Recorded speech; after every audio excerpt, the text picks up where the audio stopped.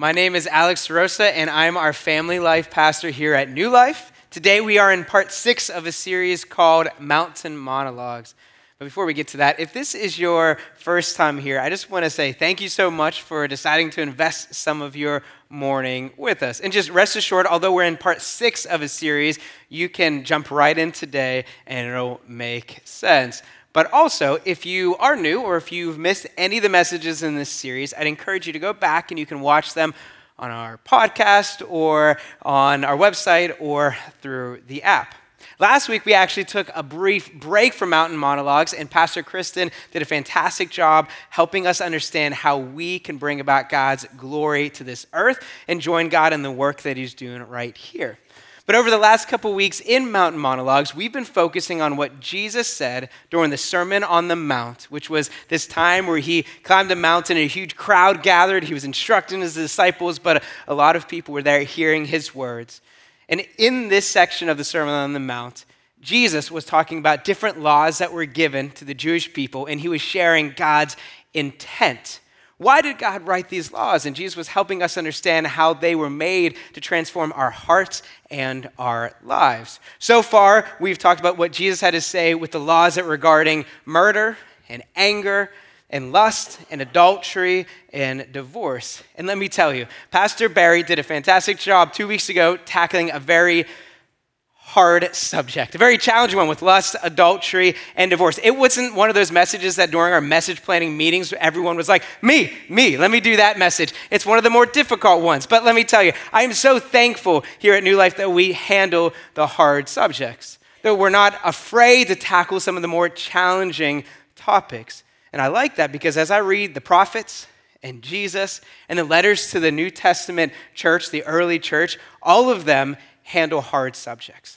They don't shy away from the difficult things because Jesus wants to transform our whole entire lives. So he wants to tackle every bit of our hearts. And so if we stop talking about the challenging stuff, we're going to stop sounding like Jesus, and I don't want that. So I'm glad that we are tackling some things that might make us a little uncomfortable sometimes and might be more challenging than sometimes we'd even prefer. But by doing so, we're asking God what we must do to look like him and less like ourselves. And through that, God is going to use his words to transform our hearts and ultimately our lives.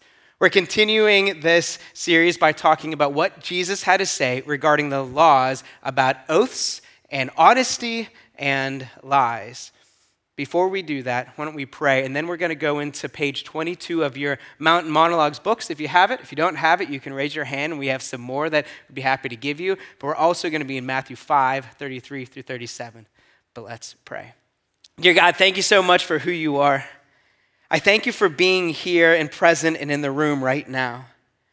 I pray that as we share and we talk about your word, that you will speak to us. Pray that you'll get me out of the way and that your Holy Spirit will just move in whatever way you want to right now. And help us to leave this place changed, looking more like your son. Thank you, Jesus, for coming, not just to instruct us, but to die and to rise again so we can come into new life, into a family with you. Pray this in Jesus' name, amen.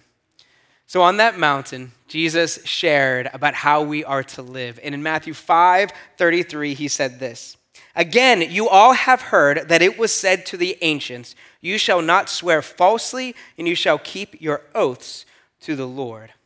Before we dive into that, I just want to point something out. In the bottom right-hand corner of the scripture there, it says Matthew 5:33, and then it says CMT. Someone asked me recently what CMT means. Normally, we put the translation of the Bible there, so it might say NLT, New Living Translation, or NIV, New International Version, but CMT simply stands for Chris Marshall Translation. And I'm not joking with you. It's our lead pastor, Pastor Chris, literally before the series started, sat down with his Greek Bible and he translated the words from Greek to English so that as the speaking team, we could see exactly what the Greek was saying, but also so that we all could read it because it's in the Mountain Monologue booklets. What it does is it helps us understand directly what it says. Most translations translate some of the words into more modern English to help us to dissect it, but this helps us to see exactly what the Greek originally said. So when Jesus said, you've heard it said to the ancients, what he was saying is that your ancestors, because he's speaking to mostly, not entirely, but mostly a Jewish crowd. So he's saying your ancestors, the Jewish people, received laws from God. And then he talked about one of them. He talked about how God commands us not to swear falsely. And the Jewish people at large generally memorized as much of the Old Testament as they possibly could. A rabbi would memorize all of it, but most people had the first 4 books of the Bible down pat. And in one of those books that was one of the ones that they would memorize was Leviticus. And Leviticus had a bunch of laws in it. And one law in Leviticus sounds a lot like what Jesus just shared. Leviticus 19:12 says, "Do not bring shame on the name of your God by using it to swear falsely. I am the Lord." God was saying, don't misuse my name. Don't use my name and then swear falsely upon it. And Jesus was sharing at this moment in the Sermon on the Mount the intent behind why God commanded this as a law. So Matthew 5 continues this way, Jesus saying, "But I myself say to you, do not swear at all, neither by heaven, because it is the throne of God, nor by the earth, because it is the footstool of God's feet, nor by Jerusalem, because it is a city of the great King. Neither by your head shall you swear, because you are not able to make one hair white or black." So Jesus was getting at the intent. Why did God write this law? Why is it so important? And we can summarize what Jesus said right there by saying the problem with oaths is they were being used as occasions for deceitfulness. So what was happening? People generally back then would swear by God, and if they would do that, it was a binding agreement. So if you said, I'll do this, I swear by God, I swear to God, then you had to do it, and if you broke that, there was big punishment coming your way. So what people decided to do was to get around that, were that they swore by things that were loosely associated to God. I'd say, I swear to God by his throne, and I swear by God's heavens. And they would say things that were related to God, but not quite God, so that when they lied or they broke that agreement, the punishment wouldn't come to them. So Jesus was letting them know, this is wrong, this is deceitful. You're using my name, you're misusing it, and you're lying on that name. Stop it, stop misusing my name. He was getting to the heart of the problem, which is deceitfulness. And then Jesus ended this portion of the Sermon on the Mount, clarifying it even further. He said, "But let your word be yes, yes, or no, no, and anything more than these is from the evil one." Because if you're swearing by God's name and then you're breaking it, you're speaking the enemy's language, so you're swearing by the evil one. Don't do that. He's saying just let your yes, be trustworthy, be honest. And this was so important that Jesus' brother James wrote to the early church, and he quoted this almost exactly. In James 5:12, we find that it says, "But most of all, my brothers and sisters, never take an oath by heaven or earth or anything else. Just say a simple yes or no, so that you will not sin and be condemned." Again, God wants our hearts. He wants our whole beings. And so when Jesus says, don't make an oath, when James is reminding us not to make an oath, it's not because Jesus hates oaths. He doesn't hate agreements. What he's saying is he detests when we lie to each other, when we're making up schemes so that we can be deceitful. He doesn't want us to lie. And so this was the problem with oaths. See, oaths are only needed because we live in a sinful world that breeds distrust. If there wasn't distrust going on, we wouldn't need oaths. We wouldn't need promises. We wouldn't try to ask someone for a pinky promise if everything we said came to fruition. I watched this show, it's called Survivor, and it's been around for like 20-some years, and it's not nearly as cool as it was 20 years ago, but I still like it. And in the show, if you've never seen it or never heard of it, again, it's been around for 22 years. How have you not heard of it? What happens, they take a group of people, they put them on an island, and then every week they vote someone off until there's one person left. They get a bunch of money. But during this, people generally lie to each other. And what I've observed as I've watched it is that when people really want to solidify a lie, a lot of times they make an oath. They start to swear by something. They might swear by God or by their family or their their life or their grandmother or something like that. They'll swear by stuff, but usually when that happens, other people go, oh yeah, they're probably lying, because lying is abounding. And so people are aware of that. When there's distrust, when there is lies, we need to try to make up for that with promises and oaths. But Jesus was helping us understand that that's not his desire for us. His desire for us is to be honest to one another. You see, Jesus urged us to be honest and trustworthy in our speech, so swearing oaths to support assertions or commitments wouldn't be needed. We wouldn't need them if we were honest with the people we are interacting with, and if they were honest with us. We simply wouldn't need to make these oaths or these agreements. And when we were doing that, we were living as God has commanded us to live. The desire of his heart is for us to be honest with one another. And this leads us to our take-home point, which is the one point that this message is focusing on. It comes right from God's word, and it's really a summary of what Jesus said on the Sermon on the Mount in Matthew 5, 33 through 37. It's this: God calls us to be trustworthy. Simply, he calls us to be trustworthy. So why aren't we always trustworthy? Why do we lie? And when I say we, I mean we, because this is an us issue. We as people, not just non-Christians or just Christians, but people generally bend the truth sometimes. The University of Massachusetts a few years ago did this study, and they came to the conclusion that 60% of people, when they're in a conversation with someone they just met, can't go 10 minutes without saying one lie. There's been other studies that say most people lie 4 times a day. So if earlier when I said this is a we issue, you're like, not me, I don't lie. Well, that's your one, and you probably have 3 more to use. Use them wisely. Just kidding, don't try to use them. But why do we lie? So lying is an issue, but why do we lie? Here are 3 reasons. They're not all encompassing, but they are 3 reasons we lie. Well, first, we believe lies will keep us safe.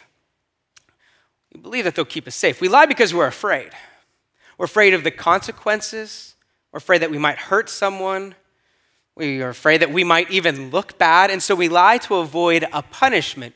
But we know this. If we lie, or when we lie, we generally reap the punishment as well as losing trust. Generally get both of those. I learned that when I was in high school. In high school, my youth pastor, Jamie, introduced a small group of us from youth group to something called LARP, which is an acronym that means live action role playing, and it's about as nerdy as it sounds. What we would do is we would get in like costumes like something out of Lord of the Rings, and we would go to like a Boy Scout camp and then pretend we were at something like Lord of the Rings. And if you don't understand a lick of what I just said, that's fine. It's just very, very nerdy. And my youth pastor invited us to go to it. So we went, and it was kind of fun. And one day, it was in the middle of winter, my youth pastor called up. My friends and I were all at my house. We were all getting our costumes. We're all getting ready. And Jamie called up and said, hey, there's a terrible snowstorm going on. It's not worth it to go to LARP. I'm not going, and I suggest you not to go. Now, at the time, I was 17, and I was like, what do you mean not worth it? We're going to have fun. What possibly could have hurt us on the way there? And so my response was to say, wow, Jamie, I really appreciate you looking out for us. We definitely won't go. Then I hung up the phone. It was that time where I didn't have a cell phone, so I hung it up on the wall. And then we got in the car and we drove to LARP. And it was awful. The driving was the worst conditions I've ever driven in to that point. We almost wrecked a whole bunch of times, but we got there and had a mediocre time because it was snowing the whole time, and that was kind of miserable. But we got home, and on that Sunday night, I went to youth group. I was in a conversation with Jamie, and I let it slip that we actually did go to LARP. And I don't know if I let it slip because I have a guilty conscience, and so I kind of wanted him to know. I don't know. But I told him that we were there, and I could see on his face the hurt in our relationship. Immediately, he lost trust in me. I look back at that, and if I would have been honest, if when he said, hey, you guys shouldn't go, and I said, okay, well, I appreciate you saying that, but we're going to go anyway, we would have disagreed, but trust would have actually been built. Instead, lost trust and hurt the relationship. So we lie to keep safe, but generally it doesn't keep us safe. We a lot of times end up in that punishment anyway. Why else do we lie? Well, we believe lies will get us things we want. We believe that lies will get us the things that we want. We see this in our kids. Ezra, our oldest, is 5, and there was one time a little bit ago where we told him, hey, why don't you go to your room and clean it up and then come back and get a treat. Now, that's a bribe, and we're not talking about bribes today, but maybe we should in the future sometime. And he said, sure, because he loves treats. Who doesn't? So he went upstairs to clean his room, and he came back down and said, the room's clean, can I get a treat? And we're like, absolutely, here's a treat. Later on that day, we went up to put him down to sleep, and we walk in, and the room, as you can imagine, was a mess. I said, Ezra, well, what are you doing? You said that you cleaned it. And he said, I didn't want to clean it, but I wanted the treat, which was honest, and I appreciated that. But then we had to have a little talk about lies. As adults, we do the same thing. We might not think of it in the same way, but we do the same thing. We try to get ahead just a little bit. And if that takes a little lie to make ourselves look a little better for the promotion or for the girl that we're trying to impress or whatever it is, we might bend the truth sometimes to get what we want. But here's the facts. When we lie, it's never worth it to get what we want because it pulls us away from the purpose that we were designed for. It pulls us away from who God created us to be. Jesus was very clear before he ascended to heaven. After he died and rose from the grave, he gave us some marching orders. And he told us about our purpose. And he did not say our purpose was to get things. He didn't say our purpose was to get rich or to be happy or to find comfort. He gave us some clear instructions. He said this, and it's recorded in Matthew 28. Jesus' disciple Matthew wrote this down. Jesus came and told his disciples, I've been given all authority in heaven and on earth. Therefore, go and make disciples of all the nations, baptizing them in the name of the Father and the Son and the Holy Spirit. Teach these new disciples to obey all the commands I have given you. And be sure of this, I am with you always, even to the end of the age. The mission, the reason that we were put on this planet was to know Jesus, to have a relationship with God, and to help other people know Jesus. That's it. That's our whole purpose. Whenever we started this year, we focused on something called the one. We talked about how God has given us ones in our lives. A one is someone that doesn't know Jesus yet. And Jesus has called us to reach out to them and show them the way to God because that's our purpose. That's what we were created to do. And when we're lying and we're trying to get ahead or get the things we want, by lying, we are walking further away from that purpose. We're moving ourselves from that for success, usually, for success in the material world, for the success in the human standards. But listen, God did not say, go and get as much success in the world's eyes as you can. He said, go and make disciples. Mother Teresa once said this, and it stuck with me. She said, we are not called to be successful, but faithful. It's easy to get wrapped up in wanting success. The world celebrates worldly success. But God has called us to be faithful. And sometimes that's doing things completely counterintuitive to our culture. But God will take care of the rest. He'll take care of the success. If he wants us to have success, he'll make it happen. And ultimately, if we are being faithful, we are getting success in the spiritual realm, which is more important anyway. So why do we lie? Well, we believe lies will keep us safe. We believe lies will get us things we want. And finally, we believe the lie will work better than the truth. This is a fundamental reason why we lie. We believe that the lie will get us something better than the truth could. And that generally doesn't work that way. We lie to impress someone or to shift blame or to avoid conflict or to get away with something or get out of something. And when we're doing that, we're trusting the lie as being more powerful than the truth. But when we do that, we're relying on a lie to get us something that it simply can't.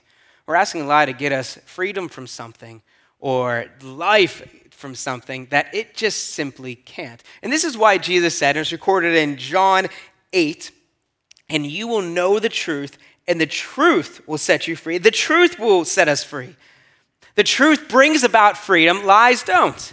Lies bring about bondage and bring about hurt. Lies bring about freedom. And so if we're trusting in God, we are going to say the truth and it's going to bring us freedom. But when we're not trusting in God, we're going to lie and it's going to take us away from that freedom. And this is one of those reasons why God detests lying.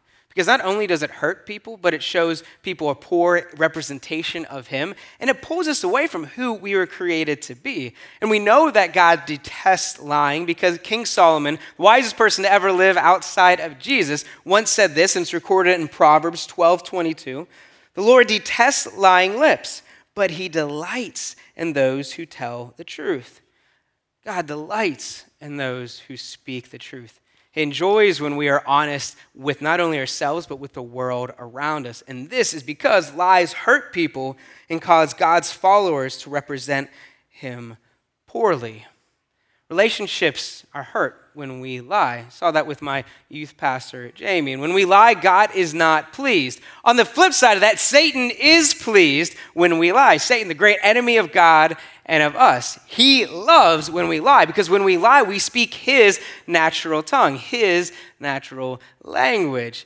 When we lie, we're never more like Satan than when we lie. That's one of his main tools to destroy our lives and our society. He tries to seep in to our lives and to our society so that we will lie to one another, so that we'll believe lies, so that we lie to ourselves, so that we even live in a lie. And by doing that, we are not caring for other people and we're not showing people who God is.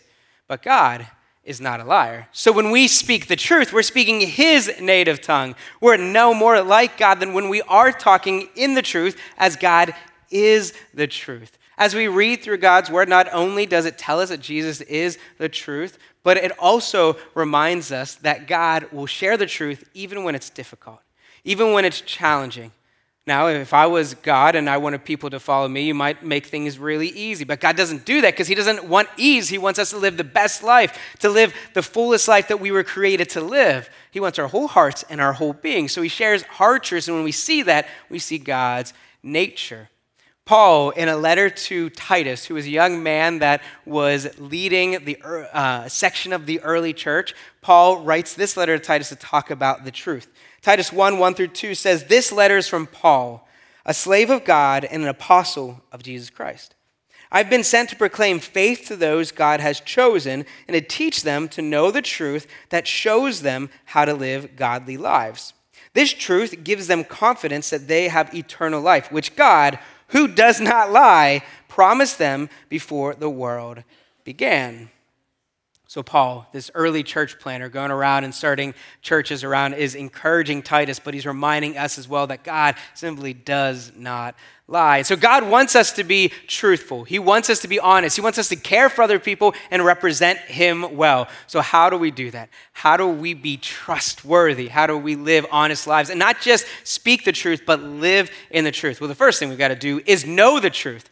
We got to make ourselves familiar with the truth. I just referenced this, but in John 14:6, it says, Jesus told him, "I am the way, the truth, and the life. No one can come to the Father except through me." So what do? Well, we invest time with the truth. We read in the Bible. We read God's word. We allow that to be hidden in our hearts. We read the truth so that we can apply it to our lives and live it out. We also can do this through prayer. Not only by talking to God, but more importantly, by listening to God. God's still speaking today, so we can ask God to open our ears to hear what he wants to say to us, and then we can sit in silence and hear from God. He's still speaking.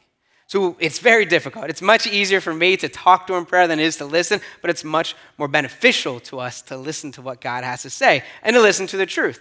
What else can we do? We can also ask the Holy Spirit to fill us up. God has not let us be alone. He's asked us to get filled with the Holy Spirit so the Holy Spirit can guide us and direct us and to fill us with the truth so we can better understand the truth and we can speak it and live in it. So let's ask the Holy Spirit every day, "Holy Spirit, fill me up, guide, direct me, do what I can't do on my own." And when we do that, we'll get to know the truth. We'll be able to live in it better. You see, the more time we invest with the Father, the Son, and the Holy Spirit, the easier it'll be to hear God's voice and to speak the truth. The easier it'll be to hear his voice, the more that we're practicing listening to him. And then when those times come where we aren't honest and when we are dishonest or we lie, the Holy Spirit will convict us and help guide us into know what to do next. I know this practically. A couple years ago, I was in a conversation, and the conversation got a little angry. Someone wasn't very happy. And as it was going on, a question was asked, and I thought in my head, if I just lie, I will protect someone that I care about. Isn't that a good thing? If I just protect them with this lie, it has to be a positive thing. So I lied. I got off the phone, and I sat there in my car, and the Holy Spirit started convicting me. I don't know if right before the call I asked the Holy Spirit to fill me up, or that morning, or whatever, but the Holy Spirit was talking to me in that moment. Felt so convicted I couldn't move. Holy Spirit was like, call them back up and say, you lied. And I told God, I don't want to do that. Like, they're already mad at me. Are you kidding me? This isn't going to help. And he said, call them up. So I got my phone, and instead of calling them, I called my wife. And I tried to get my wife to be like, hey, can you override God's decision on this one? Like, you know, right? Like, God's given you. She said, no, she couldn't do it. So I got off the phone. I called the person. I said, I got to tell you something. I lied in this situation. And I told them, I just laid it out. And let me tell you, they were mad. They weren't very happy with me. And I was like, oh, okay, God, what's going on? But I'll tell you this. I got done with the conversation. Eventually, forgiveness would come. But after that conversation, I got off the phone, and I felt this overwhelming peace from following God. Sometimes we look at people in our lives that have left a relationship with God or wandered away from God, rather, and we go, how did that happen? Was it just one big occurrence? And normally it's not. Normally we drift. We do one thing and God says, you got to turn back to me right here. And we go, I don't really want to. And we do another thing and we eventually stop listening or hearing his voice. And so in moments like this, let us not ignore his voice. Let us walk back into his presence, even when it's difficult, and share the truth and come back. And in doing so, please God. Because again, we're called to be faithful, not successful. So let's be faithful in those moments. And when someone comes to us and says, hey, I got to admit, I lied in this situation. Let us be ready and willing to forgive. And how do we do that? Well, we ask Jesus to help us. He's ready and willing to forgive us of everything. So let us ask God to fill us up, the Holy Spirit, so we are able to forgive. A couple weeks ago when we were talking about anger and forgiveness, I shared this, and I wanted to share it again. James 5:16 said, confess your sins to each other and pray for each other so that you may be healed. The earnest prayer of a righteous person has great power and produces wonderful results. So when we sin against other people, let us go to them and let us admit our faults. Let us ask for that forgiveness. And when people come to us, let us be willing and able to forgive. Both of those are only going to happen through the power of the Holy Spirit. So what else do we do? So we're learning about the truth. We're also admitting when we fail in that situation and turning back to God. But we can also remind ourselves daily who knows the future and who doesn't. We don't know the future, but God does. Sometimes we can get labeled untrustworthy because we make a promise that's out of our control. We'll say, yeah, for sure, I'll do that in the future. But we don't know what's happening in the future. We don't know the circumstances that are going to come in our way, and we might end up not doing those things and then be labeled untrustworthy. So instead, we rely on God for the future because he knows the future. James said this regarding this subject. Look here, you who say, today or tomorrow we are going to a certain town and will stay there a year. We'll do business there and make a profit.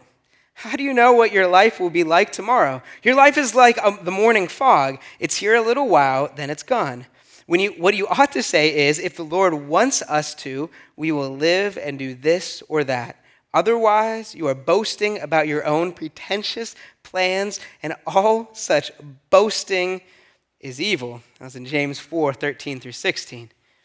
Let's not make promises that we can't keep. Instead, let us use the language that comes from the book of James. We can tell people, I'll do my best to do that, but if the Lord wills, I will certainly do that. So let's use that language. And when we do that, what we're doing is we're under-promising, over-delivering. And on New Life staff, we often says we'd rather under-promise and over-deliver than over-promise and under-deliver. So let's give the future to God because he has it already, and by doing that, we'll be trustworthy. And when we are trustworthy and we're living in the truth and talking the truth, people will see God in us. A few weeks ago in our message about salt and light, we talked about how Jesus wants us to positively impact the world around us. We are to reflect God's light like the moon reflects the light of the sun. And one of the ways we can do that is by being honest. God will be present in that. People will see Jesus in us when we're being truthful, especially when those are hard truths that we are sharing. And when we do that, we must share the truth in love. And I know this is difficult. Everything that we're talking about here in the Sermon on the Mount is pretty difficult. But Jesus commands us to do that. And he commands us to do it. Why? Because he wants us to live life in the fullest, and because he knows that he's going to live and move in us. And he's going to give us the ability to do what we can't do on our own.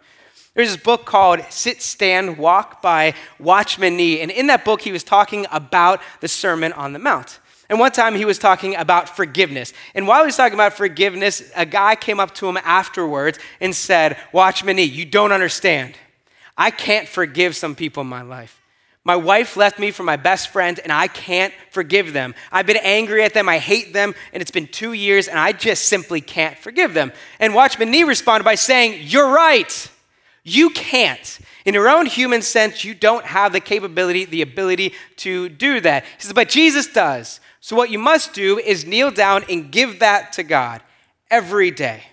Say, God, take that from me. Help me to have your Holy Spirit. Help me to be able to forgive where I can't forgive. And eventually, God will work. He does transform our hearts, but it takes a concerted effort of us trusting in him, which is an action. So we kneel, we give it to him. Watchman Nee continued elaborating on this when he said, how could the Lord dare to raise the standard higher still? That's what we're talking about. This is the hard standard that he's given on the Sermon on the Mount.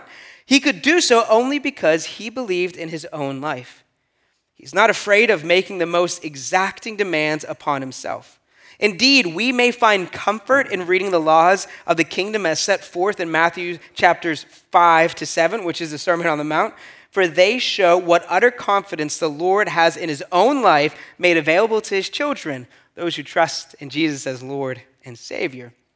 The greatness of his demands upon us only show how confident he is that the resources he has put within us are fully enough to meet them.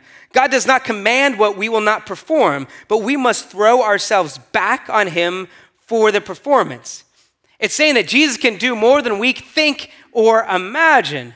Jesus can do that through us. So what do? We call upon his power and not our own. God's word tells us that through him we are more than conquerors. The word of God says that we have the victory already in the name of Jesus. So we have to call upon Jesus and claim that victory that is already ours.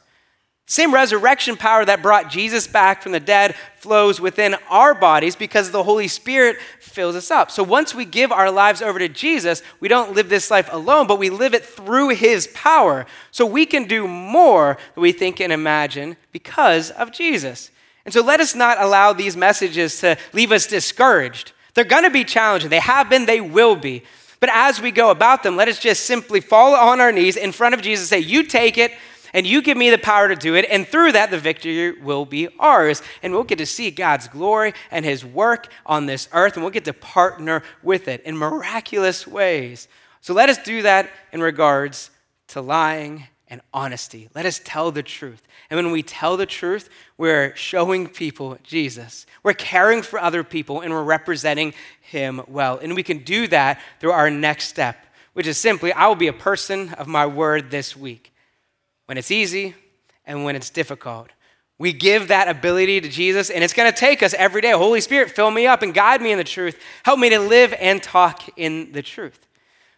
If you're here today and you're thinking, wow, I don't live every day with the Holy Spirit, but I'd like to live not on my own, but through that power that comes through Jesus.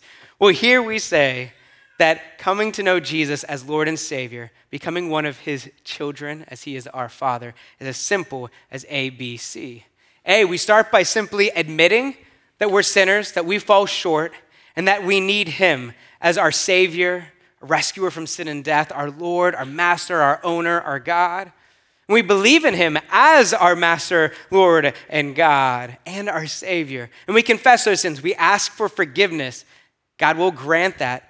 And then we ask to be filled with that Holy Spirit. So we don't do this life on our own, but through the power of God and the Holy Spirit. It's not about us, it's about him. And he has a purpose for you and me. And it starts by getting to know him and joining this relationship. So if you've never trusted in him as Lord and Savior, what we're going to do right now is we're going to pray. And I'm going to pray as if I were you. And I encourage you to make this prayer your own, in your own heart and your mind.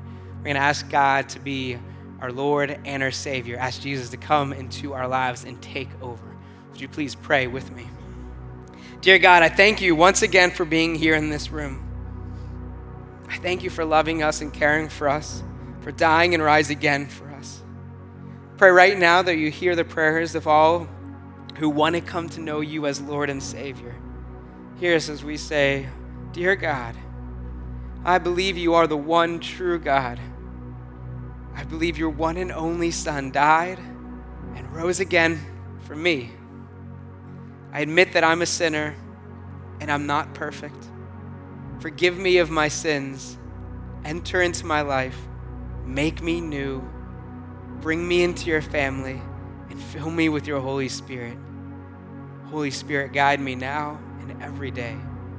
Pray this in Jesus' name. And dear God, I pray for all of us.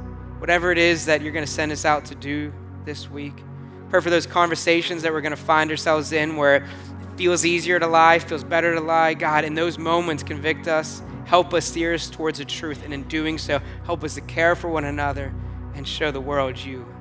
We love you, we thank you, we pray this in Jesus' name. Amen.